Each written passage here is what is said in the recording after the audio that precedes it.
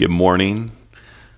Fun to be here and greet you today. I enjoyed participating in worship. I hope some of you saw the opportunity to download the chords and play along.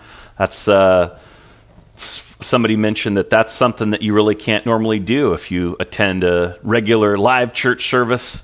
Most churches don't want you playing guitar in the congregation, but you can do that when you're at home, which is cool. I want to look at the need for wisdom today. Part of the reason I believe the Spirit is drawing me to this is because I'm in relationship with so many folks that need it. I need it.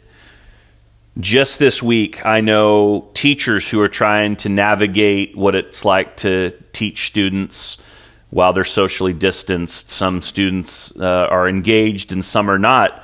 And so it's tough for teachers. I know students who are still trying to adjust and they want to thrive, they want to do well, but just talked to one recently that was like, my grade can't go down. Should I even do the work? We need wisdom in situations like this. I know that there are high school seniors and college graduates that are trying to make plans right now for the next phase of their life. And some of them already know that the way they study this coming fall is not going to be what their expectation was. We need wisdom. I know there are people who are starting their own businesses, and there are people who are just trying to keep their business from failing right now. We need wisdom. I know telecommuters who are still working on finding their new normal, while I know other people who've lost jobs, who have had reduced income. And it's tough. I know parents are spending more time with their children, which they're not always used to doing, and that can cause conflict and frustration. How do we navigate these things? I also know other parents and grandparents, because their kids are grown and out of the house and their grandparents don't live, or their grandkids don't live with them. They're not getting to see them as often or at all the last few months, and it's hard. I think we need wisdom in this season. And then, the big one for a lot of folks is politics, the upcoming election. We have to decide whether we feel like our government officials are doing a good job or not. And we need wisdom.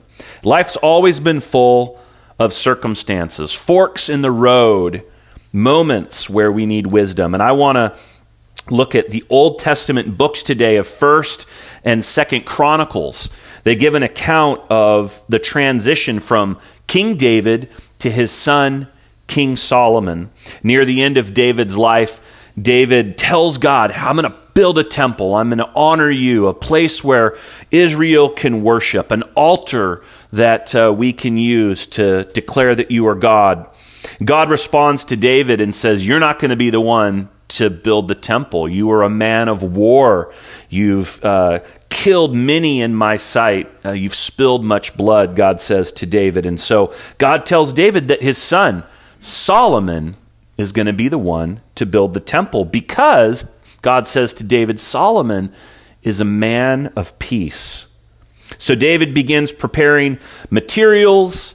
He prepares helpers. He even prepares his son for the task of building a temple to the Lord. And then in 1 Chronicles 28, we see David's charge to Solomon, who is on this precipice of this new and different thing that he's going to take on. David tells him, starting in verse 9, Solomon, my son, learn to know the God of your ancestors intimately. Worship and serve him with your whole heart and a willing mind. For the Lord sees every heart and knows every plan and thought. If you seek him, you will find him. But if you forsake him, he will reject you forever. So take this seriously. The Lord has chosen you to build a temple in his sanctuary. Be strong and do the work. I'm struck by the gravity of what was put before Solomon. I would guess maybe in a similar way to some of us with the situations around us, Solomon felt the weight of this new situation, this new reality. I think he probably felt in many ways unqualified to be the one in his natural abilities to build this temple and to lead God's people. For Solomon, and certainly for us today, there comes a point in any person's faith where they realize that they need something new for the task that's in front of them, that they need new tools, they need new information, new wisdom for what is to come.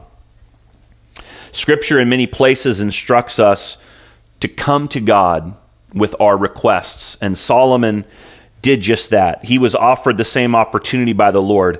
You got to picture Solomon. He's right in the thick of being anointed as king of Israel during this most significant project in the history of the nation. And this young man was being asked to oversee that and to lead God's people. One of Solomon's first activities as king was to offer worship and sacrifice to the Lord, a great idea. They sacrificed 1,000 burnt offerings in this inaugural moment of worship. And we have this account of God coming to Solomon at the end of that night. And here's the exchange. In 2 Chronicles verse 1, it says in verse 7, that night God appeared to Solomon and said, "What do you want?" It's a question. "Ask, and I will give it to you." Solomon replied to God, "You showed great and faithful love to David, my father, and now you have made me king in his place." Verse 9, "O Lord God, please continue to keep your promise to David, my father, for you have made me king over a people as numerous as the dust of the earth." And listen to what Solomon asks for in verse 10. He says, "Give me the wisdom and knowledge to lead them properly. For who could possibly govern this great people of yours?" On to verse 11, God said to Solomon, "Because your greatest desire is to help your people, and you did not ask for wealth, riches, fame, or even the death of your enemies, or a long life, but rather you asked for wisdom and knowledge to properly govern my people, I will certainly give you the wisdom and knowledge you requested. But I will also give you wealth, riches, and fame, such as no other king has had before you or will ever have in the future." Whatever your life is like today, I want you to hear the pleasure of God coming across in his response to Solomon. God loves it when his people ask for knowledge, for wisdom, when they acknowledge that the source of everything that is good that they need comes from their Creator alone. In Proverbs, something Solomon wrote, he poetically states in Proverbs 2 verse 6, he says, "The Lord grants wisdom. From his mouth come knowledge and understanding. He grants a treasure of common sense to the honest. He is a shield to those who walk with integrity. He guards the paths of the just and protects those who are faithful to him." And then in the New Testament, the Apostle Paul connects this idea of receiving wisdom and our salvation through Christ when he says in the book of 1 Corinthians chapter 1, starting in verse 24, Paul says, "But to those called by God to salvation, both Jews and Gentiles, Christ is the power of God and the wisdom of God. This foolish plan of God is wiser than the wisest of human plans, and God's weakness is stronger than the greatest of human strength." Paul is not saying in this scripture that God is ever foolish or that God is ever weak. Paul's using these extreme comparisons to explain to us that we can learn everything there is to learn in books, even in experience. We can be the strongest, both physically and emotionally, but our human effort will pale in comparison to what God offers to those that love him and honor his commands. The difference between Solomon and us in this equation is Christ. Christ's work on the cross, his victory over the enemy, his life in us, as Paul says, is power and wisdom from God.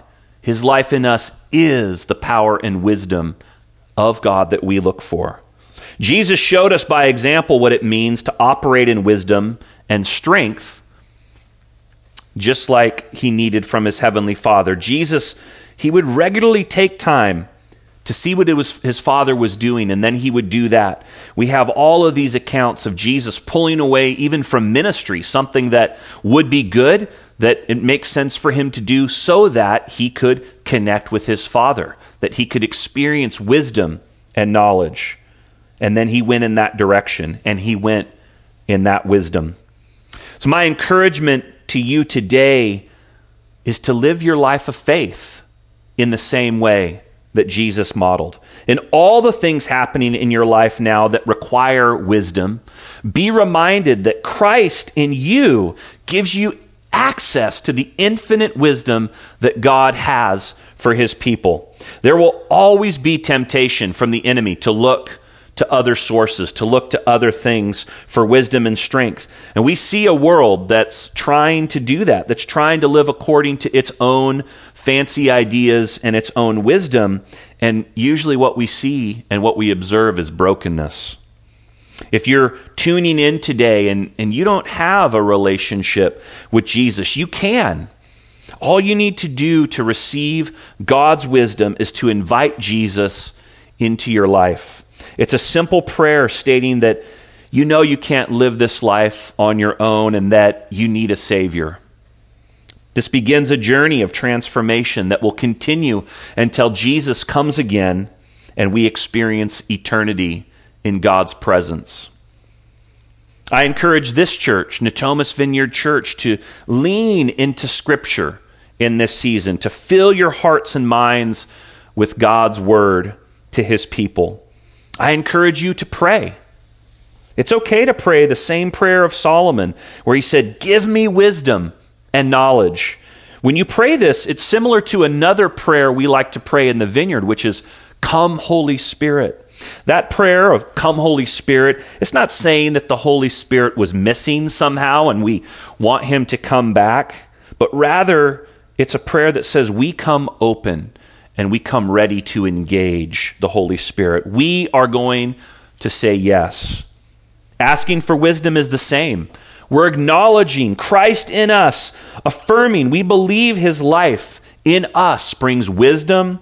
And as we move through this life that has pain and joy, that has fulfillment and disappointment, there, we have times of plenty and we have times of lack, times of certainty, and sometimes even times of question or confusion, that Jesus is in us, ready to bring wisdom. Some of you more practically minded folks, you might be thinking, "Jody, am I supposed to drop to my knees when I get into that line at Subway sandwich before I pick out which footlong I'm going to eat?"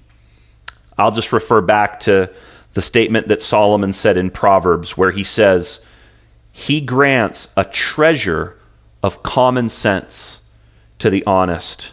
This is now fulfilled in Christ. As we yield and change and grow to be like Jesus, our natural mind works more and more in step with God's kingdom. We fill our hearts with God's ways as we mature. We think more and more like God originally designed us to think before sin entered the world. It's always good to pray, and I do it, before important decisions, whether in business, in family, in finance, in relationships. But for the mature believer, I do believe that we develop this fluid partnership between our natural minds and our spirit-filled life, where our common sense actually becomes more like Jesus than maybe our natural sense would be. Gratefully, we can always check that common sense against Scripture. We can check in with people of faith as we grow and we learn to discern what the Holy Spirit is saying and which direction God wants us to go. To sum this up as we prepare to take communion together, I believe that in all of life we want to be like Solomon, and we want to seek the wisdom of God. Go ahead and get your elements prepared. And John and Jeannie Zapara are going to lead us through communion. Good morning to Thomas Vineyard and all of those who might be watching really from around the world on this beautiful Sunday morning. It's our privilege for Jeannie and me to share with you the taking of communion. And communion is really the one thing that separates Christianity from all other belief systems. We celebrate a risen Lord. And what the elements represent is his broken body, which was badly beaten and bruised through the cross death, and then spilling of his blood, which he said was for the remission of sins.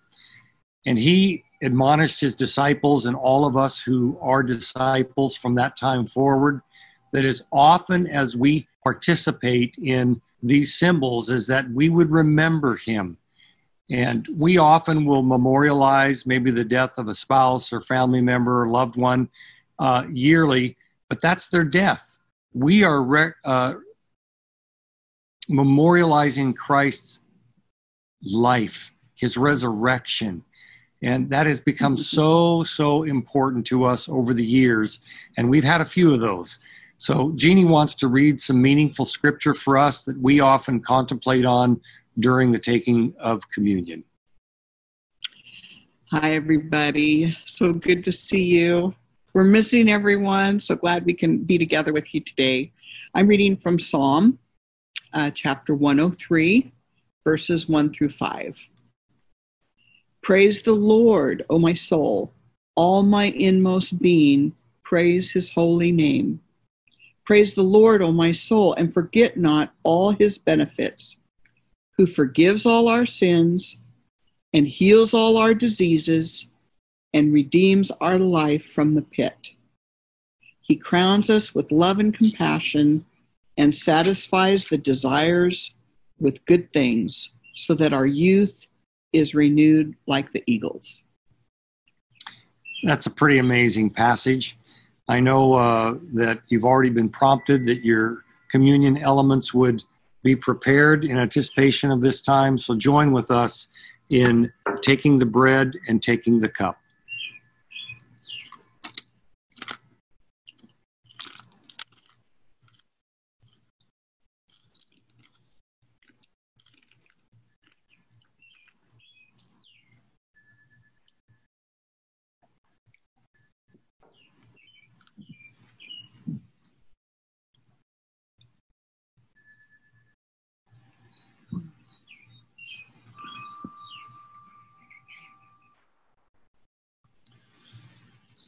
We bless Jesus. Thank you, Lord God, for sending your Son. Thank you for this act that causes us to be in solidarity with him, reminding us again and again and again of the unilateral covenant that he provides for us. Thank you today. Vineyard family, may the Lord bless you and keep you and make his face to shine upon you. Bye. See you soon. Thanks to my folks for serving in that way today. Appreciate your contribution. I want to pray for us as we go into this next week, that we would be open to the wisdom that God has deposited in our life through Christ.